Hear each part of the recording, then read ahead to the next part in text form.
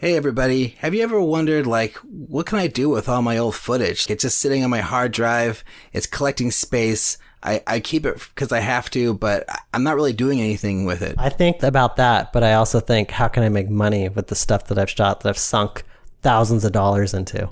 Well, Timothy's found something that I think is going to be interesting to all of us. Timothy, want to tell us about this thing? Yeah, so the company is called Dissolve, and they sell stock footage. But the interesting thing about them is that they get their footage from filmmakers like you. So if you have footage lying around, you can give it to them, and they'll sell it for you, and you can make some money off of it. I have so much footage from all the corporate video that I've shot, like stuff that I just never ever got used because, you know, you're cutting together a 30-second or 1-minute video and you have 3 hours of B-roll that you shot, or whatever. So there's so much footage that I have. So all you have to do is apply at dissolve.com/apply to get started. But yeah, everyone should go try it. Like I went through the application process. It's really easy. I filled out all the form, and then they contacted me via email and said, hey, we want to see some more clips. Can you upload 8 to 10 clips that we can evaluate from there? But if let's say my movie's already on YouTube or on Vimeo or whatever, doesn't matter. They can still take those clips They can from still it? take it. Wow. Yeah. The best thing about this, after you've uploaded your footage, there's nothing you have to do. If your clip gets licensed, you get money. And so it's a great way to make money off of the shorts that you've already shot. Even if they're still up on YouTube, that's okay. Even if they're out in the world, that's okay. So there's really nothing to lose here. It's pretty awesome. Wow, that sounds great. Well, I think everyone who has a bunch of footage that, they're not actually doing anything with should definitely check this out. Cause it's hard enough to make money as a filmmaker as it is. Like, this is one more way that we can, maybe, return a profit of some kind. Exactly. Monetize. Yeah. What do you say that? Monetize your... Monetize? Yeah, monetize. Get a ROI, return on your investment. Monetize your films and get an ROI with Dissolve. Oh, man. That's pretty good. Yeah. You have the footage, and they have a place to sell it. Right. That's my other tagline. Yeah, that's funny. That's a good one. Well, yeah, everyone check it out. And thanks to Dissolve for, for being a part of the podcast, man. Welcome to the podcast family. Thanks for sponsoring us. And now let's start the show.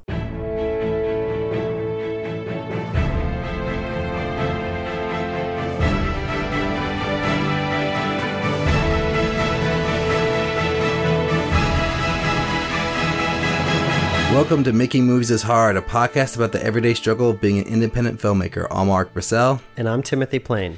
Each week we discuss filmmaking topics and give you our point of view on them, not as experts, but just as two filmmakers trying to figure it out for ourselves. This week we've got director Paul Schneider on the show. He's directed commercials for HBO, Toyota, and Hyundai, as well as a short film called 50 Minutes that stars Stephen Tobolowsky and DJ Qualls, who, if you don't know their names, you absolutely know their faces. Stephen Tobolowsky is most famously Ned Ryerson. He says Ned? Ned Ryerson? Or Ned Ryerson. What's his name? His name is Ned Ryerson. His name is Ned Ryerson. Come on, Timothy. In Groundhog Day. No, yeah, you're right. Yeah, come on. I take it back. It's me, Ned Ryerson. Anyways. And then DJ Qualls, which, I think most people will remember him from Road Trip, right? Right. Yeah, absolutely. So I feel like they're two actors that you would see them and you'd say, oh, I know who those guys are. Yeah. And maybe you would be racking your brain, where did I see him though? I'm not sure exactly what movies. Yeah, I don't know why I'd always know DJ Qualls' name to his face, just because, Road Trip was a movie I saw a lot. But now I'm familiar with Silicon Valley. I think Stephen Tobolowsky is his name is becoming a little bit more familiar. More because I'm paying attention to credits. Anyways, this is stupid. We should talk about Paul. Welcome to the show, Paul. Thanks. How's it going, man? It's going great. That was a really stupid intro, but that's okay. We're full of stupid intros. I was very entertained. Yeah, okay. Usually all work is we have a very special guest with us today. Yeah, my favorite boring intro. And also, I just want to make one correction. It's said Hyundai, like Sunday, not Hyundai or however you said it. Hyundai, like Sunday, like Sunday. Yeah, they were a client of ours for a while. Not so. Hyundai. Hyundai is how I said it. You said Hyundai. Hyundai. Okay, Got it. We're good. Let's move on. Let's talk to Perfect. Paul, have him do his 1 minute bio. Yeah. 1 minute bio. My name is Paul Schneider. I'm a commercial director. Well, I have been a commercial director for the last 10 or 12 years. I come originally from the advertising side and then moved into motion graphics and visual effects and kind of action sports stuff before becoming commercial director. And now I'm, in addition to that career, I'm moving into television and film. And that's probably how we met. Where do you live? I live in Los Angeles. There you go. Yeah, it's the proof. Everyone says the most successful directors live in Los Angeles, which, you know, I think is somewhat true. But we should talk about that later. Your whole thoughts on LA versus not LA, because I think I know where you stand on that one. Yeah, we should talk about it because I lived in, for the majority of my career, I lived in Chicago. And, Oh, yeah, that's right. Do you want to talk about this, Timothy, or should we just get into our main thing? I think we can talk about it now. Because Okay. Chicago has a pretty big ad community, doesn't it? It has a great ad community. It was actually an amazing. I actually moved. I lived in LA before Chicago, and I actually moved to Chicago to work for a company and do a lot of creative direct at a company and do a lot of that. We did a lot of visual effects and motion graphics and film titles and things like that. And through that, that's kind of what helped launch my career as an independent, commercial director. And for several years, I was living in Chicago. Actually, I wasn't actually directing in Chicago that much, but I was living in Chicago, and I was able to, interact with a lot of the agencies there, and I was able to. It kind of launched a lot of my commercial work. So a lot of the work originated at the ad agencies there, and then we directed it wherever, but or made it wherever. But that's I was able to kind of have a pretty successful career living there. That's cool. And do you feel like your career's gotten better as a result of moving to LA? I think that I certainly have a lot more connections, and as I'm moving into film and television, in addition to the commercial thing, I feel like those are avenues that I certainly wouldn't have, at least at the onset, I wouldn't have the opportunity to have the connections that I would have needed to have to make that happen. Like, I don't think it's impossible to to make a film and be really successful in Chicago, but I certainly think that your chances are, greatly reduced. And, if you can either be, it could either be a 1 in a million chance in LA or a 1 in 10 million chance in Chicago. You choose your Right. odds. Right. Well, you could also look at it the other way around, that your chances are greatly increased by going to LA rather than reduced by being in Chicago. However you want to do your odds, man. I'm going with the increased odds because I'm in San Francisco, so I have to look at LA as the place to go to, not the place to choose another place to make a film, True. Yeah. So how do you and Ulrich know each other? I think we met. I actually did a short film called 50 Minutes in the last year, and it was kind of a passion project, as these things are. And I had talked to Ulrich at one point early on, but I think I just passed this over to him to get his opinion on it. Yeah. Yeah, I think he sent it to us. And then I was in Los Angeles for AFM, and I just was like, I'd seen, I was really curious about the short film because of the stars that you had in it. And then just, sounded like a really interesting person. So I was like, let's meet while I'm in Los Angeles. And we went out to dinner, and that was really awesome. And it was so funny because, I was there for the American film market, and you're like, why would you be there as a director, basically? Yeah. And I was like, well, I guess, I don't know. Well, I'll find out, I guess. Yeah, I listened to some of your podcasts on that, and it seemed like you had a pretty successful time. Yeah, it's interesting. I mean, I don't know. what's happened since then. Like, I've had a few phone calls with production companies, and a couple people are like, keep us posted on how the film is going, you know, but yeah, no one's from that experience. No one's like trying to make the movie or anything. So I don't know if that ever does happen for anybody, you know, but it was interesting because for me, I had never been before. So it just seemed like normal, busy, whatever. But then I was talking to a couple of people who have been before or more plugged into the industry, and they said it was like the slowest year of AFM like ever. Like usually there's like 2 to 3 or maybe even like 5 times as many people there. So I don't know if that is changing because of the way distribution is going and things are just not going to be the same in future years, and that market not going to have as big of a place, or I don't know, who knows. But it was a really interesting experience. As a director, like, you could never go to AFM and it would not make any difference at all, but for the right like filmmaker, it might be a good place to go to meet people and, you know, learn a little bit more about the business side.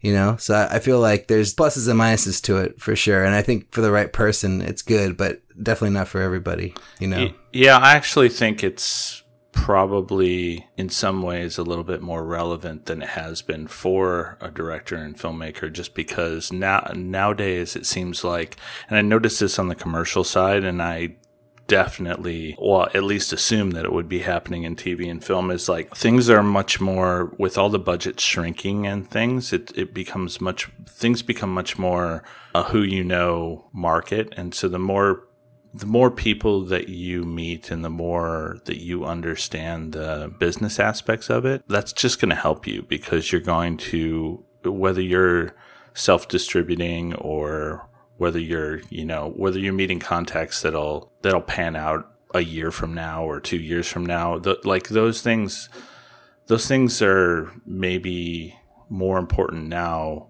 than they had been, because in the past, I mean, I just know in commercials in the past, you could kind of let your reps and your producers and your EPs go out and, you know, put your name out there and find you some work. And now it's a lot more about who you know and those individual relationships and who you know at ad agencies. And I gotta believe it's the same all the way around. Right. So The market's just so flooded now. Yeah, I mean, in commercials, I used to do these big grandiose pitches and against, you know, 3 or 4 directors all the time, and I still do those once in a while, but it's much more focused now. The jobs are so tight that no one tends to want to, you know, waste anyone's time. They just they just want to get the director that they want, so they're just we have no money, so we're just going directly to you. Exactly. You can make it work. Let's just go do it. I would say in the last year, like 85% of my jobs are someone comes to me with exactly that philosophy. You know, they have a big job, they have a budget that's probably a little too tight for that job, and they don't want to go out. And I don't know if everyone just got burned in trying to, you know, doing 3 pitches and 4 pitches against, you know, with tight budgets. But yeah, that's exactly it. It's people come to me and they go, "Can you do this job?" And they already know I can do it because they've maybe seen it on my reel or they've seen something similar. And so it's pretty much a, you know, the creative argument or the creative competition of that is kind of gone by the wayside, and it's much more of a financial argument now. It seems like it's really refreshing once in a while to get these pitches, but they're much more few and far between than they used to be in that respect. Well, in talking about shrinking budgets, like, is that affecting your pay as a director at all? Because my big question for you is, like, what are all your sources of income and how do you survive out there? Is it all just based off of what you're making on commercials, or do you have other sources of income? No, it's all based on commercials. Yeah. I mean, it would be silly to say that that's like what I should rely on the rest of my life, because I feel like things are definitely getting tighter. But for the last about 12 years, it's been 100% commercials. Originally I did a few music videos and things like that. And once in a while I'll do some, because I have a background in design and visual effects, I'll occasionally be asked to do some creative director jobs and things like that. But I would say in the high 90s is the commercial work. And I've been able to be fairly successful doing that. I mean, I've always been involved in, or I've always wanted to do longer form content, film and television. They're kind of two different beasts, so I'm treating them differently. But those things, I've kind of, in the last year and a half, I've put a lot more attention into those. Partially because, as I've gone along, I'm like, well, this isn't going to happen on its own. I have to, if I want to make more of these passion pieces in these longer forms, then I have to start making them. And so there was like that just coming to that conclusion, and then also coming to the conclusion that on a certain level, it would be just better to diversify a bit, on a professional level. When you're out there as a commercial director, you have reps and EPs, like I said, out there, putting your name out into different agencies, and you have a certain amount of people doing that. And I think that it would be really good to have similar teams out there doing the same in television at the very least, and hopefully someday in film. Right. Awesome. To diversify the different types of jobs you can take. This feels like a natural transition into one of the topics we wanted to talk to you about, which is commercial directing a path to feature directing? But I'm curious, Ulrich. Yeah. Do you have any other questions, or do you want to talk about the getting name actors in your movie first? I think we should do that. I mean, because the other question I had about the commercial directing was, because a lot of people that we've talked to, like there's not so many directors who have been able to survive solely on directing. Like most people that we talk to have some other kind of job they do, or some other kind of, way that they make their money on the side, whether it's like editing or, they work as a, Timothy works full time as a producer, like there's all kinds of different things that people do. But, I'm just curious, like, how have you been able to, keep this commercial directing career going for 12 years without having to do anything else? What's your secret? I don't know if I have a secret. I worked really hard. I think when we had dinner that night, one of the things I talked about with you is, focusing. And I've been just kind of laser focused on being a director. I think I'm pretty well rounded in my talent. I can edit. I've spent my time on the box. I can do the visual effects myself if I need to, and I can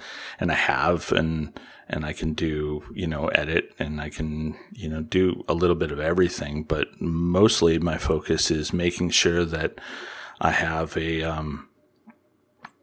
I have a reel that's current, and that I'm focusing on getting, passionate, engaging work out there as a commercial director.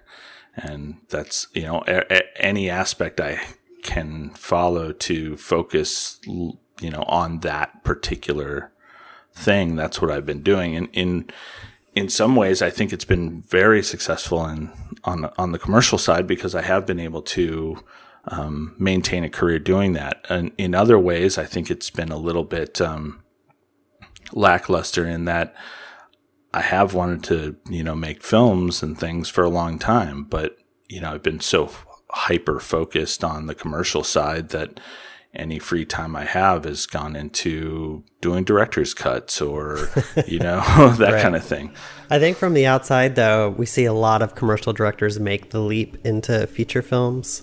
And so there's a perception that commercial directing is a path to feature directing. And as somebody that's on the inside that's been doing it for 12 years, why do you think commercial directing helps some directors get to feature films? And also, how do you feel like it in how you've been kind of saying distracts you from getting there or keeps you away from getting there? Well, I mean, some commercial directors don't want to be featured directors. Some people, I know quite a few that just, that's all they want to do, you know, and they don't really want to make longer form stuff, or if they do, they you know, they don't really pursue it that much. They kind of fall into it. I will say it's probably, from my opinion, or from my side, it's really the only thing that's helped me move into filmmaking. And I'm kind of like, with regard to filmmaking, I'm kind of like you. I'm just, you know, kind of dipping my feet into this world. It's just the connections I've had through commercials. Like, I have access to solid crews that I've used many, many, many times. As many as, you know, I've had crews, I've worked with the same crew, probably some of the same crew, you know, 40 or 50 times. So these people are people I know and will kind of, you know, go to battle for me. And that's really important if you're trying to get something made, you know, on a budget, both in commercial world, but certainly in the film world too. And then, you know, that there's that, and then maybe just spending time on set and spending time, you know, thinking about narrative. Although I will say that the commercial side is, I mean, that's a different beast, you know, making a commercial. I can think it's been really, like, I have a lot of ideas from a film side, but actually fleshing them out into longer form projects is, you know, that's a new muscle for me, because it's, Right. It's, You're not, when you're doing commercials, you're thinking in a 30-second. Man, I can increment, right? I can make a 30-second commercial or a minute commercial. I can edit that together in my head, like when I walk on set, I know how things are going to go, and I can, as we're shooting, I can make adjustment calls that probably would make people think I'm, you know, it's a psychic thing, but it's really just, I've done so many commercials that I just know how things are going to cut together. It's scary sometimes doing the film stuff, just because you're like, wait, is this going to work? You know? Right. Because if you break down a 30-second commercial, let's say there's 12 shots in it. It's pretty easy to hold in your head. Yeah, it's 12 to 20 shots, and yeah, sure. It just depends on how fast you want to cut it. So you're basically saying that the plus side for commercial directing to get to a long form world is that there's experience, and you're working muscles of just doing the directing, working with crews. But the disadvantage is you're working on very short form things, so the muscle for long form stuff is not getting worked out. I mean, that's me. That's how I'm. Yeah, no, I feel the same way. And commercials are so, you know, they have to be so selly. I mean, they're always selling something that no one else wants. So it's like you're always concentrating on that. Right. But you know, I have seen a lot more people in music video who do music videos. Kind of, it seems more of a natural creative progression to get into film from that world, because maybe they're thinking more theoretically, but it's a difficult leap going from commercials to film. I mean, there's definitely overlap, but from and like I said, from crews and from just flexing your muscles of being on set, that all that helps. But I will say that from a technical standpoint, or maybe even from a connection standpoint, one of the things that I felt when I started moving more into film and television is that I thought it was going to be a little bit easier. Like, I thought, okay, well, you know, I'm a safe bet. I've had, you know, a lot of experience. I have a big body of work to show people. Right. Surely someone will be able to see that and at least go, okay, well, he's not going to mess it up. And really what it is what I've realized is that some of that may be true, there's the same amount, everyone's out there. There's people out there who have been hyper focused on just doing TV and hyper focused on just doing their films, and they have an equal or greater body of work, and they've also made the connections, and the connections are so dramatically different between the commercial world and the film world and even the television world. They're like completely different ecosystems. Yeah, and right. And it's like I found myself like, what? Wait, I don't know anyone in the TV world. Sit down. If you're a commercial director, I don't know too many commercial directors that do. It's like you spend all your time around ad agencies, you spend all your time around EPs, you spend all your time around your reps, and none of those people know anyone in TV. And right. None of those people, and none of them know anything about film, because that's a totally different beast. So. Well, so what did you do? I mean, when you decided you wanted to make the leap into doing TV and film, did you try to set up meetings and like get in the room of people and show them your commercial directing reel and say, hey, I want to direct this project or this or that project, and did it not work out, or like what was your first steps? Well, I mean, I did, and the few people I was able to contact, they couldn't make the leap in their mind with the commercial stuff. It wasn't long enough. And so for a while now, probably as far back as maybe 2013 or so, I just came to realize that the only way, and it was basically the same way I treat my commercial stuff. The only way anyone's going to ever give me a chance to do this is if I actually take the leap and make a piece that someone could look at and start, judging me for how I deal with like longer form pieces. And so, I started looking for scripts, started writing, doing all that stuff so I could like actually start to create my own pieces. And that's, 15 minutes is one of those. It's just, it's kind of a twofold thing. It's something that, I definitely was passionate about and definitely wanted to make happen. But I also knew that I had to do something in that world if I was actually going to start, making leaps forward in the way that I wanted to make. And then was it your first short, or did you make other shorts before this one? I made a few little shorts, but they were actually more in the commercial length, they're like 1 and 2 minutes long.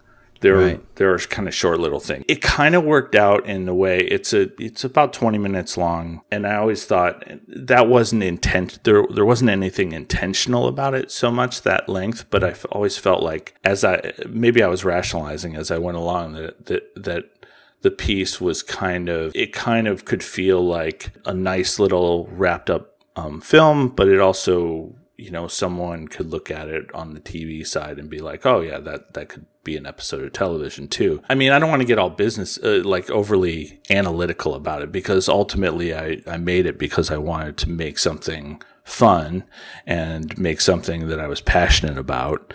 But, those things, having something of, that length, 15 or 20 minutes that was, kind of dialogue based is probably, what I needed to have to start opening some doors. And then, I'm just continuing to work on more of that. So how did you go about finding your scripts for these? Did you just start asking people for scripts, or was there a resource that you used to try to find scripts, or how did you begin the process of finding this movie?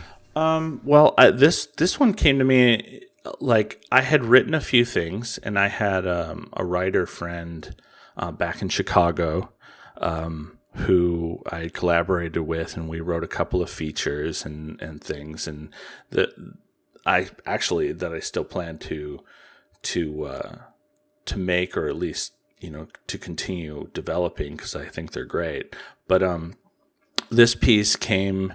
I was talking to a producer friend of mine, and we were talking about kind of developing just a short piece that we can both do for fun. And he suggested I look at these short stories that were coming out. Or there's like these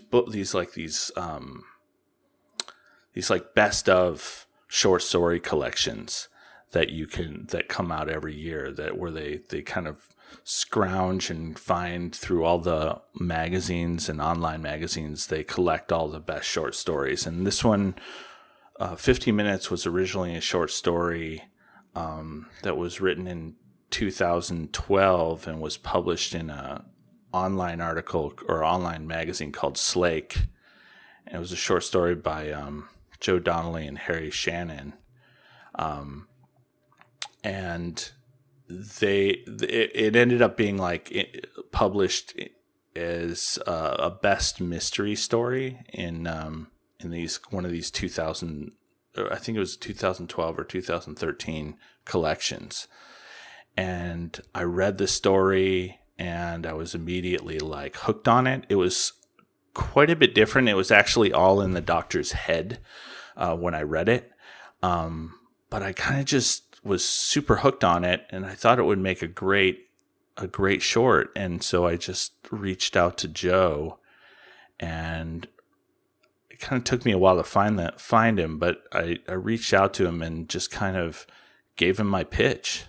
And I realized after talking with him that we actually had some connections. Like, we're both big skateboarders back in the day, and we got to talking, and after a few weeks, he kind of gave me the nod and let me run with it. At least let me, take a shot at the script, and went from there.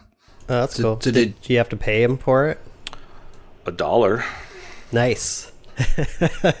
Yeah, you would hope that for something that you're just doing on the side for fun, and at short film, there's not much business side to it, that if you get on with the writer, that they would just kind of let you take their story.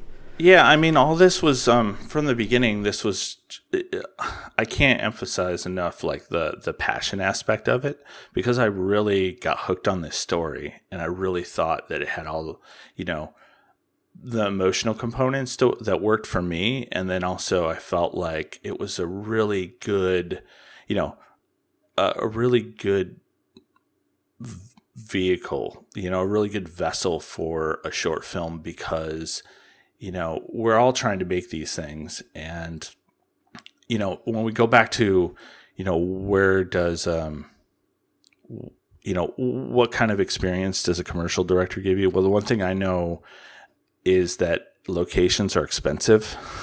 And so when I started looking at stuff, I was just like, well, I need to have something that's in locations that I can control. I need something that I can, and I've always been really fixated on that. Like the one example that I thought of when I originally was reading this is the beginning of Inglourious Bastards, like the scene in the French cabin. Yeah, that opening scene. It's so a great scene, and it's basically a short film in its own right, and it's so tense, and it's just two people sitting at a table, right. Like, I just thought, well, what if the story was a little bit different when I originally or the original telling of the story was a little bit different, but I just imagined these two characters stuck in a room, and it's like two characters go into a room and only one's going to come out, like that kind of thing. So I just knew that I could make it great, and I had already thought about how I could make it, make it really strong before I even approached Joe with the idea of making it into a film. So when I did approach him, it was like a pretty tight pitch as to how I could make it happen. And at the time, it was maybe 2 years after he had written the story. And I think someone had actually approached him once to try and make it. And they kind of sat on it for a year and nothing happened. And, there was no communication. So he was kind of, and I think they'd maybe even done a little play version of it. like a kind of a live reading kind of play thing. Yeah. And so they knew that, like, he knew that there was potential to it, but it had just kind of lagged. And he had kind of, Joe's a really prolific writer. So he, to him, it was a piece that he cared about a lot, but he also, I think, he knew that it probably wasn't going to expand into anything more. And I don't think that the story was one that maybe would work as a feature film either. Right. So I think he was just really keen to see something happen with it and let me go with it. Well, before we move on to finding out how you got these actors in your film, I just want to go back to what we were talking about with the commercial directing a path to feature directing, and just say that I can confirm all the things that you said I feel are true for me too, or the things that I've found out about the commercial world is that it is a very different ecosystem than feature films or television.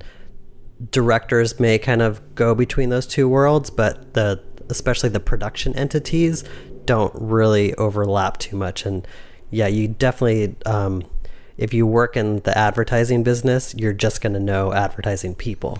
Yep. And you have to like kind of create that opportunity to find a new network of people that are in those other industries. So like, good job on like making your short film. And I'm curious to know, did this short film, in doing it, has it opened doors to those other networks? Absolutely. Yeah. I mean, how did that happen? Did you just send it out to people? Did you put it up online and they reached out to you? Or? Well, the jury's out on whether it will have totally worked. We'll see in the next year or two. But it's, early on through just life, I wouldn't even say just through commercials. I've met, different managers and agents and people in those other worlds. And like I said, I realized really early that none of the commercial side was really going to be able to help. Not that they weren't willing, it's just they didn't know anyone, or they just weren't focused on that. So through that time, I met different people in the industry, in the film industry. I know a couple of agents. A former roommate of mine has kind of became an agent and is actually doing quite well. But all these people, even with some of those connections, they're all like, well, you need to show us something that is not a commercial. and it's like and so there was everyone was willing to help me, but they weren't, they needed to see something longer.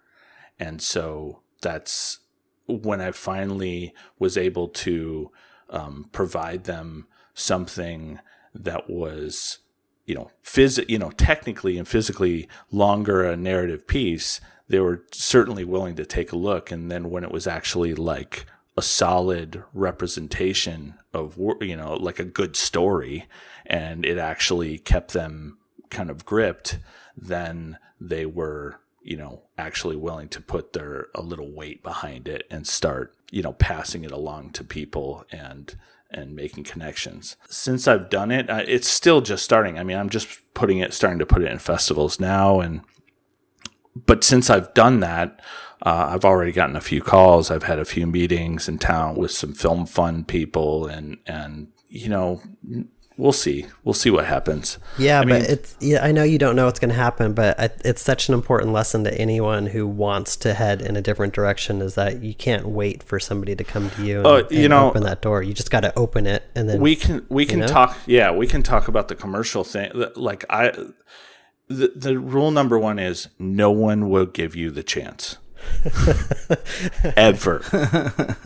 No one, if you're sitting there going, oh, someone needs to recognize my genius, just go work somewhere else, because no one will ever give you the chance. Like, throughout my whole commercial career, when I started commercials, I had this kind of body of work that had like some visual effects, and it had a lot of motion graphics, and it was like, typing graphics over stuff. And so when I first started commercials, everyone was like, oh, he's the graphics guy, and so it was always that. And so then I'm like, well, I don't want to just be the graphics guy. I want to do those kind of spots. So I would look at spots that I would make, and I would go and I would go make like a spec commercial or something that was what I wanted, you know, and I would make one or two of those, and then I would slowly work my way into that world, and then I would be, it's you know how it is. Yeah, I know exactly how it is. It's like first I was the graphics guy, then I was the transitions guy, then I could do I could come up with like really crazy cool transitions that would go between different vignettes. And then I went through a period where I was the match cut guy, and I probably have more match cut spots than anyone in history. I've probably done 25 of them, you know, where just things are kind of cut, you know, 100 cuts in a commercial, all in different environments. And most of those were pieces that I wanted. They were initiated from pieces that I want, you know, from experiments or things that I wanted to try. And then they just get completely co-opted, and like... Were they experiments that you tried and put on your reel, and then somebody saw that and say, we want that for our brand? Yeah, exactly.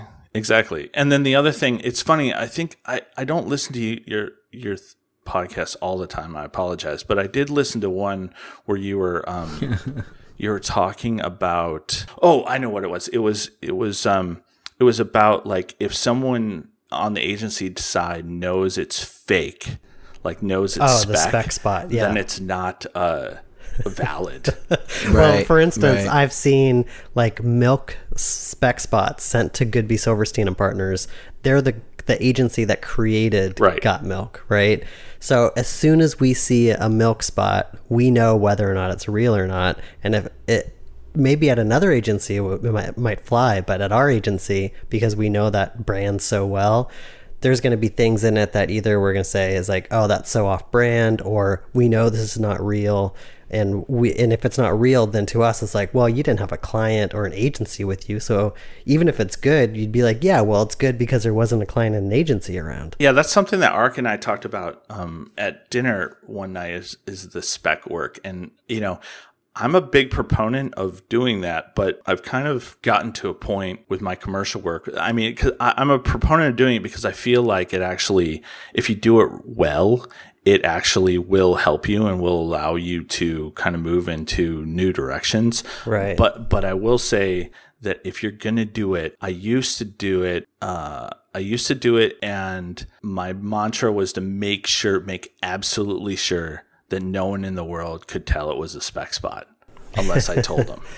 And is that by choosing the right client or the right idea? It's all that. It's like choosing the right client, but it's also like just choosing the right idea and making it happen. There's definitely spec work on my reel that agency people have, when I've been on set, come up to me and go, we really love that spot. I remember the first time I saw it airing. That's so funny. That's great. That's awesome. But I will say that the most successful thing, and the one bit of advice that maybe I could give to people, is that you don't actually need to, it's probably the one thing from a commercial standpoint, you don't need to throw a logo on the end of it. You don't actually have to make a spec spot that is an actual commercial, because I feel like you get way more traction. Like one of the things I started doing a few years ago is I'm like, screw this. I'm not putting anyone else's logo on my little short film. You know, it's like I started making it was like commercial like shorts where you like make a short film, but it has the arc of a commercial, because, you know, you do this for long enough, and you, like I was saying, you can start thinking in the way that commercials work. And so I've just started making I made a little CrossFit piece. A friend of mine had a CrossFit gym, and I made a little CrossFit piece called Breathe. And I literally shot the thing in, I don't know, an afternoon. It was like 2 or 3 hours, and cut it together pretty quickly.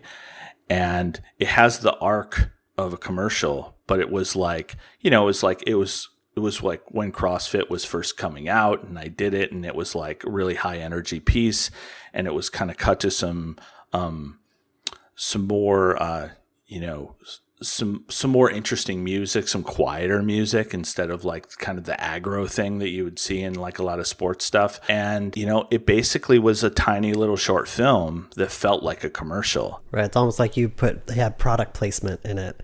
That was like so well placed that people thought it was a commercial, but there's actually no logo on it. Yeah, I never put a logo on. I just stopped putting logos on things because then no one in any ad agency can look at you and go, "Oh, you just ripped us off." It's like, no, I didn't rip it off. You're going to rip me off. And so it's like, that's great. I love that like little breathe piece. I mean, I put it on Vimeo in like 3 days. It was like 400,000 views. And wow. So like Reebok called me from that, and that thing stayed on my reel for a couple of years now, just as like a little piece that was shot on a DSLR. So I would say that if you're looking to actually be a commercial director and you don't have the stuff, just make a bunch of little short things that kind of feel like commercials, but don't try and, don't think you have to slap make a commercial milk logo on your thing. I think that's smart. I actually think that the one thing I know about agency folks is that, there's so much volume of creativity that has to happen that they're just constantly scouring the internet for new and interesting ideas. They are, and every script comes with a reference. Yeah. So there's probably so many scripts that had that little breathe short on it. Literally the amount of times I've had people send me rip-o-matics that have my work ripped on it. It's that breathe piece is like constantly on people's rip-o-matics because it doesn't have any logos on it. And, it's like, so I think that actually it certainly wasn't entirely intentional, but that's something that I think people should realize if they're trying to get into the world. Just do something really cool and have a lot of fun and make it cool, understand your medium, and then people will come. If it's good, people will find you. Yeah. And I'm hoping that the same applies to the feature film and television world. And maybe you are going to need to make a few more shorts, like 50 minutes, in order to have the same thing happen in those worlds. But I feel like if you just keep doing stuff, which is kind of our philosophy on this podcast, just keep making stuff, putting it out in the world, and that's naturally just going to open doors and lead to things. Content always is the most attractive thing. If you're making good, passionate content, it's going to attract some attention.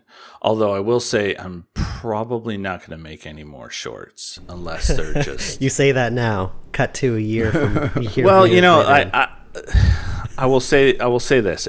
I like the short film form, but this kind of short film, it was too much work for... I feel like with a little bit more effort, after doing this, with a little bit more effort, I probably could have made a feature.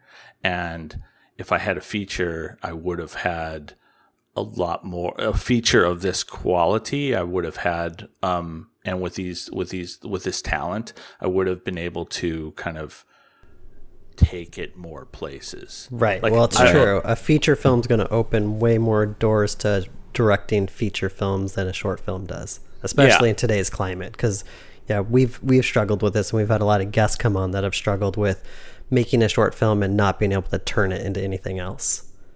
Yeah, and I always intended this as a short film. I never thought that this was going to be, feature. I didn't think that the idea would really, that you'd want to be stuck in that world for that long. Right. But I've kind of made a commitment to myself that if I do any more short films, they're going to be really kind of quick gestural pieces, like practice pieces. Something I can shoot in a day or two and probably edit inside of a week, something like that. Something that's more about keeping me like nimble and in practice. But this was a bit more of a production. And they always end up being a bigger production than you think they're going to be. I can't tell you how many short films I've gone into saying, it's going to be so easy. And then once you get into it, you're like, I should have just made a feature. Like just a little extra work and a few more shoot days, and it could have just made a feature out of this. Well, yeah. And like, I think that happens on every level, but this one here, like I kind of knew it was going to be a bit of a bear. And then once we got it in the can, there were so many people that had, kind of helped out and donated their time, including the actors, that I was just like, well, I have to take this. There was a commitment. I have to make this what it was always meant to be. So anytime I got, that I started thinking, is this worth it? I just, would have to kind of double down and do it just out of maybe even just out of guilt. Right.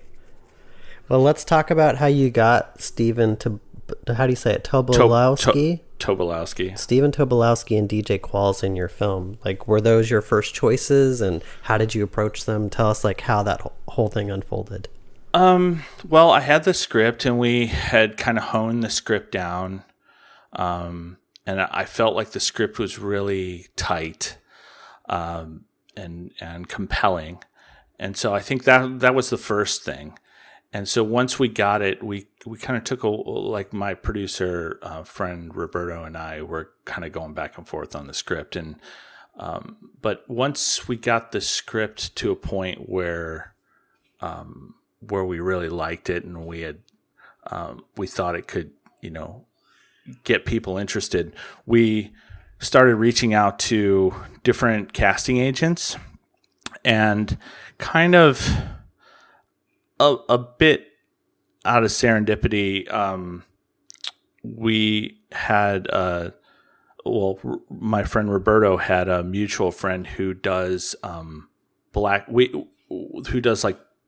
like small plays in Los Angeles, like these black box plays, these short run plays. And it turns out that this guy produces these plays, and it turns out that these things are quite popular with a lot of the actors, because they can come in and kind of hone their skills in a very in a way that kind of allows them a lot of freedom, and it's not a huge commitment on their time, and it's kind of different than just being in TV or in film. It's kind of a much more visceral experience for them. And so we kind of reached out to this producer because he wasn't really a casting agent, but he had some connections. And he had certainly dealt with a lot of the agents and a lot of the managers of a lot of different actors, and wasn't afraid to call these folks. And he also had a bit of a rapport with some people, so that they knew when they called that there was at least something creative there. So it wasn't like no one was just blowing smoke. So I had a few people in mind for the doctor position early on. Was it also a name actor? Name actors. I wanted to have name actors in the piece. And, well, and yeah. Why did you decide to make that choice? Well, I mean, why not? I just did you think it was going to help? I felt obviously this doesn't help with distribution because shorts don't really get distributed. But did you think it would just give you more clout? It wasn't about clout. It was about making the best film, mm-hmm. and I wasn't adverse to going with a non-name actor, and I certainly know quite a few actors through the commercial side. But I felt like, like that Tarantino piece I was describing, it's like you have two people in a room, and really a lot of what makes the script can be top notch, but a lot of what's going to make this work is the nuance of the characters and the little details, and the little details of the performance, the little details of their reactions, and just honing on those things from a directorial, perspective, just making sure that as a director, you're able to be in the right place to capture those things. And so I felt like I wanted to go with, name actors because, I thought that the chances of finding of finding people that could embody those nuances was a lot higher. Right. Gotcha. Did you worry at all that going after name actors was going to be hard since you hadn't had experience directing something this long? Yeah, I thought it was going to be hard, but I always thought like if I made something that was compelling enough that people would want to be part of it. And I don't mean that to be like arrogant. It just felt like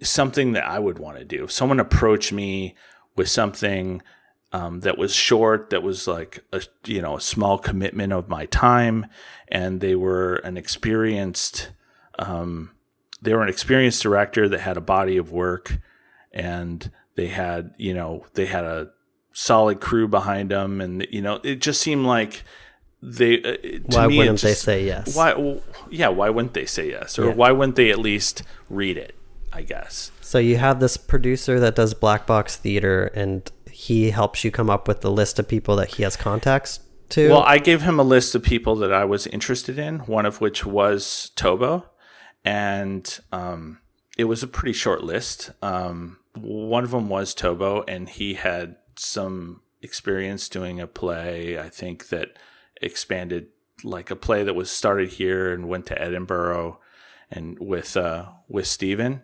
and so he got it in front of Stephen, and actually Stephen was the first that signed on. He just he read it and he reached out and said, this is great. I'm totally willing to do it. It's just we kind of had a little brief chat with him. Yeah. Just did the script go directly to him or through it went his agent? Directly to him. Yeah. Oh, okay, so that personal connection probably helped a lot. The personal connection helped a lot. We also there was actually 3 people that we considered, but Tobo was one of the people that I had gone with, and because of the connection, we were able to get him the script. And yeah, I mean, there was obviously a little personal trust there between he and Andrew, who's the producer, and just enough to read the script. And I mean, I'll tell you, the thing I know about Steven is the guy just wants to make cool stuff. He's constantly, he's like one of the most prolific actors working right now. He's in everything. I know, I see him all He's around. like a character actor. He's been in last 200 or 300 roles he's had. So the guy just wants to make stuff, and he just likes to flex those muscles, and so he read it, and his only thing was, I love it. I definitely want to be part of it. I just don't know when I can. And so, but with that, it was that was maybe in the beginning of the summer, or maybe in the spring or something. He said that, and we're like, well, we'll work it out. We'll find a time. And then one more question before you go on. Was there money on the table? Did you say, we're going to pay you this much? No money. So you said, this is for free. Yeah, we didn't even talk about it. Oh. No. So you just didn't talk about money. We didn't talk about money then. Okay. No. Wow. So it's just based purely on the excitement of wanting to do this thing. Based purely on relationship with the producer, based purely on the fact that it was based purely on relationship with the producer, and the fact that I was a semi-responsible entity. Right. Like did you send along your reel with the script or your website? Or I did. There was a link sent with my reel, and I think probably I wasn't privy to the first conversation, but it was probably something like, he's a commercial director, he's got a good body of work, and he's got a short film that we could probably shoot, that he wants to shoot over 2 days, over a weekend or something. Yeah. Yeah, I kind of feel like your commercial directing career is probably a big part of what made him say yes, you know, because I think a lot of times for directors who don't have a lot of experience or don't have a lot of work behind them, sometimes it's really hard for actors to take that leap, you know, and trust them. So I think the commercial directing must have gone a long way for someone like, you know, Tobolowsky to be like, yeah, okay. Yeah, I mean, like I said, I wasn't involved in that first conversation, but talking with him, he was on board, at least verbally on board, like pretty quickly. And then, but that was really early on. That was really early in the year, and then we kind of went on a hunt for who the other character was going to be, and we had a couple of different angles on that. Originally, I was thinking more of like a kind of a Patton Oswalt type for that, but then I had seen DJ in a couple of different things. I have like kind of this guilty pleasure show I watch once in a while. Well, I've watched it forever. This show Supernatural on the CW. Yeah. Don't judge me, but I'm not. Anyway, it's like I've watched that show forever, and I don't know why I keep watching it, but yeah, I'm hooked on it. So anyway, DJ had a kind of a reoccurring character role on that, and I was like, that guy would be so perfect for this character because he kind of, and I know him from Road Trip and those movies, and he's just not this intimidating character. He always plays this like kind of nice guy who's, you know, and I'm like, I think that he would be kind of potentially pretty scary if he was, you know, given the chance. And so, yeah, so I had like, we never even reached out to anyone else for that character. He was like, I had some other people in mind that I thought might be cool, but to me, they ended up being a little bit too generic. And so, or too on the nose, I would say. And then I just wanted to kind of, like, I just reached out to DJ, and he was a little bit. How did you reach out to DJ? Through his agent? Yeah, through his agent. So DJ was through his agent, and did you just call the agent up and say, "Hey, I have a short film that I'm directing"? We went through Andrew again, the same producer. Oh, okay. But Andrew didn't know him, or didn't really know his agent either. And do you know how it happened? Was it a phone call? It was just a phone. It was a phone call. Okay. I looked up the agent and I said, and I called Andrew, and because I just knew that he had the only thing that he had at his advantage, which I would say is much like a casting agent, is just he had a bit of a name in that people. He's on the list that when he calls, people just know, okay, he's right. Legit. He's legit. Yeah. He's not. And so I just called up Andrew, and we had the agent's name, and I just said, I really think DJ would be perfect for this. Can we at least just try and get on the phone with him? And so we called his agent.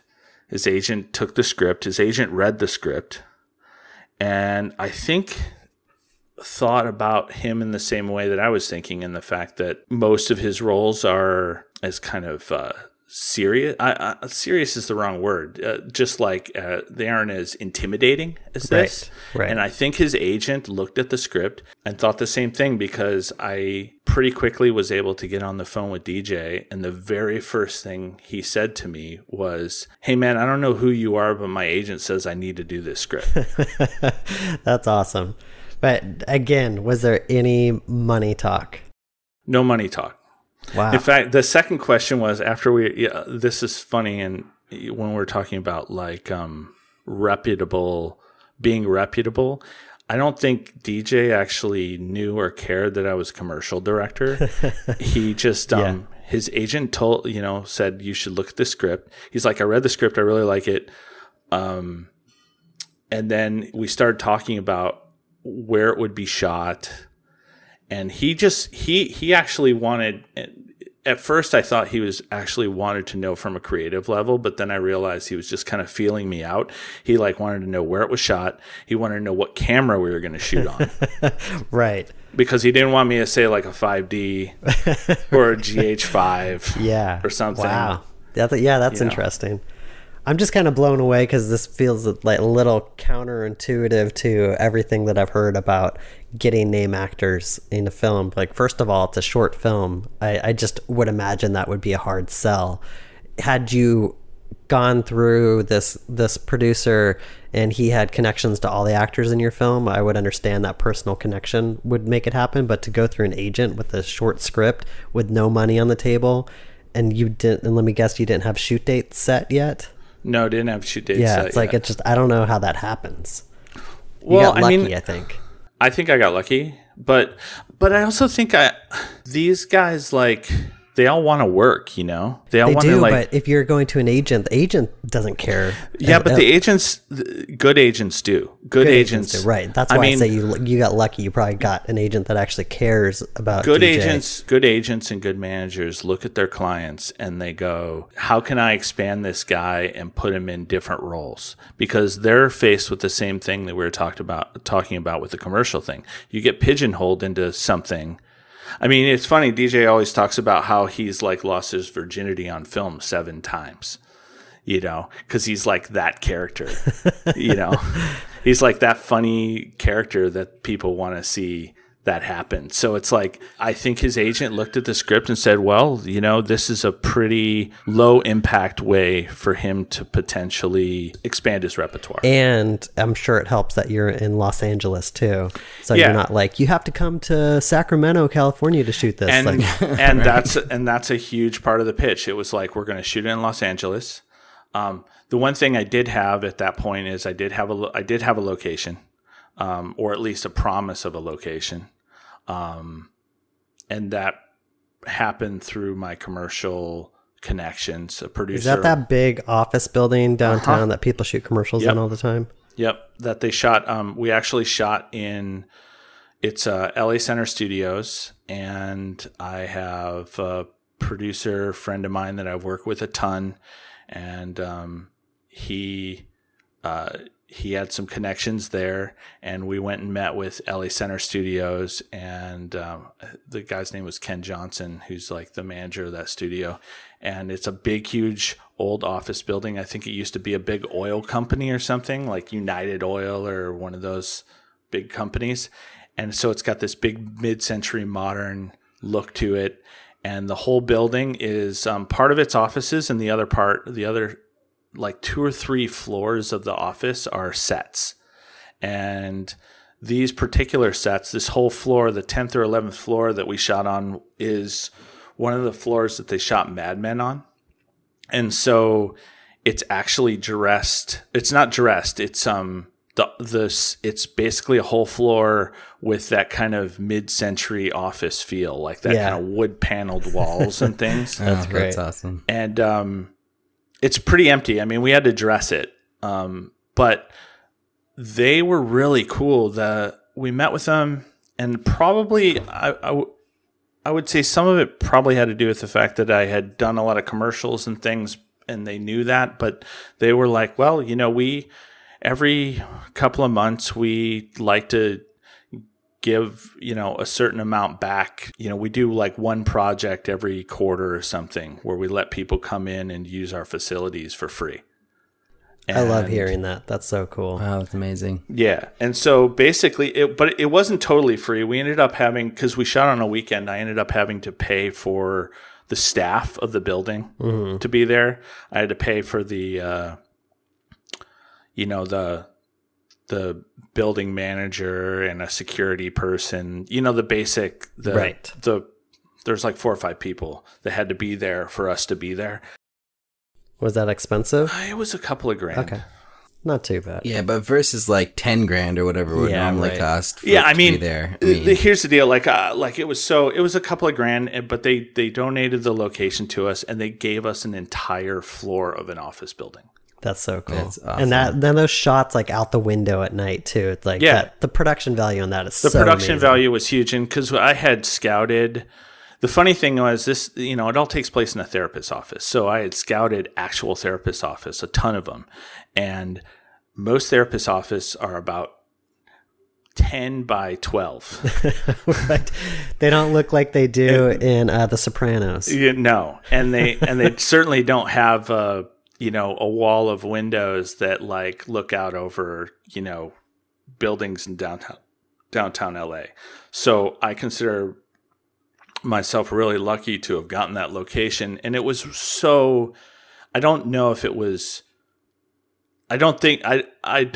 crucial for us getting those actors, but it certainly didn't hurt that we had a reputable location, right, kind of committed to us. We didn't have a date at that time, but we had but it was committed to us that we could use the space, and they gave us the whole floor. So we had not only an office that we could dress and shoot in, but we had, it is a former office building. So there's, there was a big office that we used for our craft services. And there's a big, there's offices that we were able to use for wardrobe and for, our gear. We could lock our gear up in there.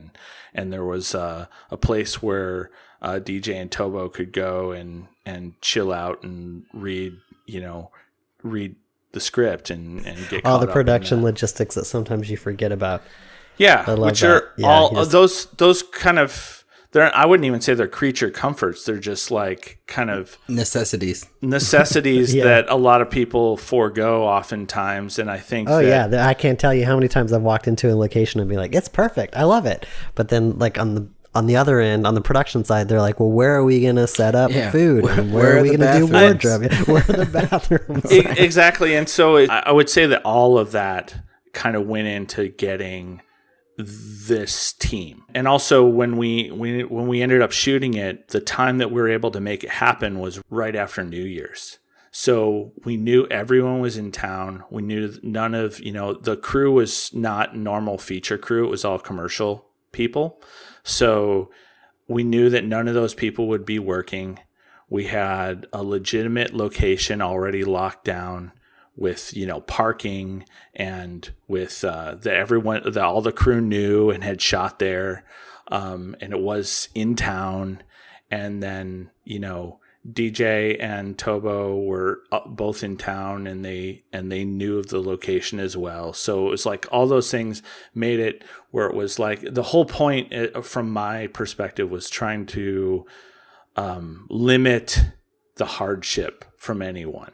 Obviously like keeping the money down, but well, and let's talk again about paying your actors. Did you end up paying them? Just expenses. We did everything. I'm DGA director, so I did everything was done DGA.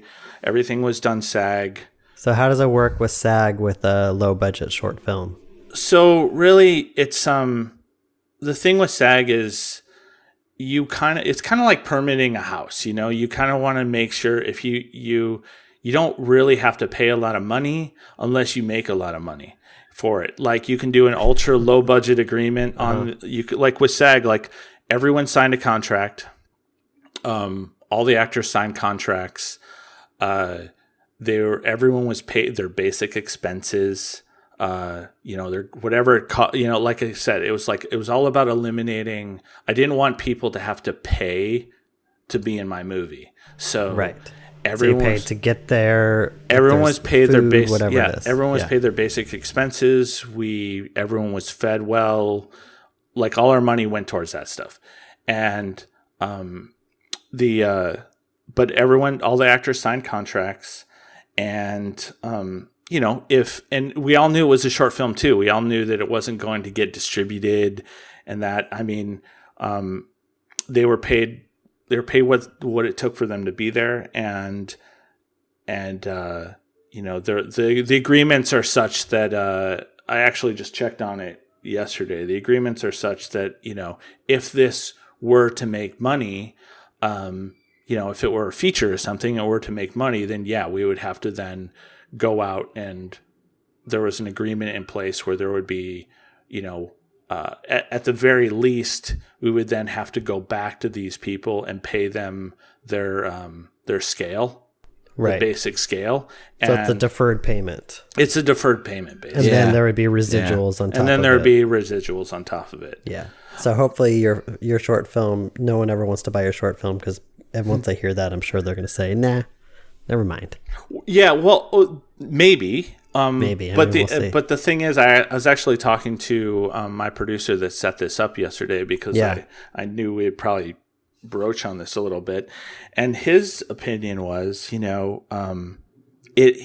actually thought it, in many ways, it would, maybe not on a short film level, but maybe on a feature level, that it would actually increase the chance of some distribution because it would actually mean that everything was done correctly, and that when the time came, there was like known amounts of, known entities. There'd be known money, known, and no one would be fined. If we did this all kind of under the radar, if it was a feature, handshake deals. It was all handshake deals, and we did it all under the radar, and it was a feature film, and then we went and sold it. There would be all these unknowns out there, and then in addition to that, the actors could probably be fined because they're all SAG. Yeah, you just can't do that with SAG stuff. Like, you have to go through SAG for everything. Like, even the smallest things that I've done, like, we always have SAG paperwork for the actors if they're SAG. Because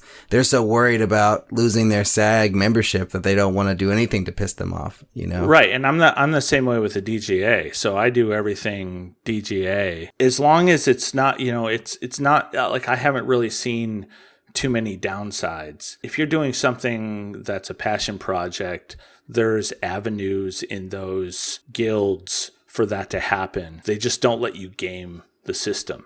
So it kind of all depends on where you stand with it. But I was actually looking at the paperwork. It wasn't that big of a deal. This project's proof that stuff doesn't really get in the way as long as you go do it the right way. That you can make a little short project if you want to, and just put it out into the world. With SAG actors. So your film is up on Vimeo right now, like available for anyone to see, and there's no issues with SAG or the DGA or anyone like that because you're not selling it, so there's no money coming in. There's no, it's purely for everyone's enjoyment. Nice. Thank you for spending the money to bring this to us. Well, also, I really appreciate that you just put the movie out online too, because a lot of people don't do that. Like, they're so scared about losing festival this and festival that and distribution this that everyone holds their movies. Or waiting for the right time for it to come out. That festival thing is ridiculous. Like, I totally understand why a festival, and I'm just sending this out to festivals right now, so we'll see how it goes. But it's like, I totally understand why a bigger festival like Tribeca or, Sundance or something would want to have a lock on the premiere if it was a feature, because there's, all kinds of, financial and kind of clout things that go along with that. But for a short film, I mean, it seems ridiculous to me that a festival would limit where you could show your short film. The avenues for short films are so limited anyway. It just seems like it's so counterintuitive to... We just want people to see them. That's all we want. And so for them to say, well, you can only have the 30 people sitting in our theater see it. Yeah, I mean, I looked at the numbers on that. I was just like, I was going to submit to Tribeca, and they demand that your feature not be aired anywhere. And it's like, I don't care.